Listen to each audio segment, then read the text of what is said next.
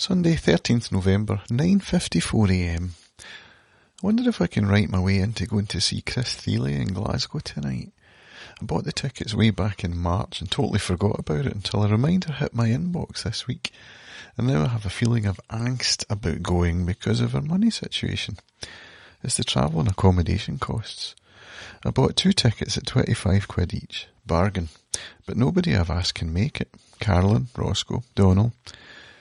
And travel, food and accommodation would easily be another 50 quid. And if I'm honest, there's part of me that wants to stay home and feel safe. Mental. I miss Larkin Poe for that reason too. Mainland people don't know how lucky they are to be able to go to things and get back home again. It really does feel like we're getting closer to leaving, Aaron. Hamish brings it up pretty much every day. We're all feeling it though, especially now that Freya's left. This ferry and accommodation pish is getting so tiresome and it feels like it's getting worse. I don't really want all that hassle and cost to see Chris Thile tonight, so it looks like I'm not managing to write my way into going after all.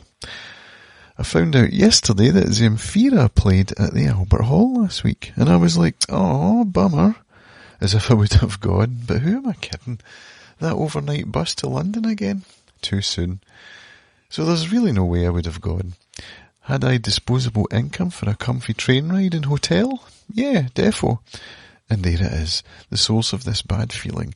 No confidence in our financial future. I hope I can shake this off, or I'm sure I'll stall on my affiliate channel. It wouldn't, and doesn't, take much for me to stall with the editing, and this is precisely the time of year to be doubling down. What else is there? 1,000 true fans? Well, yeah, there is that too. Speaking of which, I got one of the nicest comments on YouTube yesterday that I've ever got. And haven't I always said that if my videos help just one person, that would be enough? That helps me to feel a little less gloom-laden, less doom-laden, a bit more positive.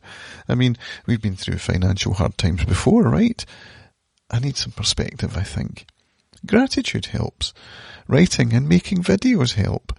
And I'm sure sitting in a concert hall listening to a musical hero would help too, if only for the duration of the show. But,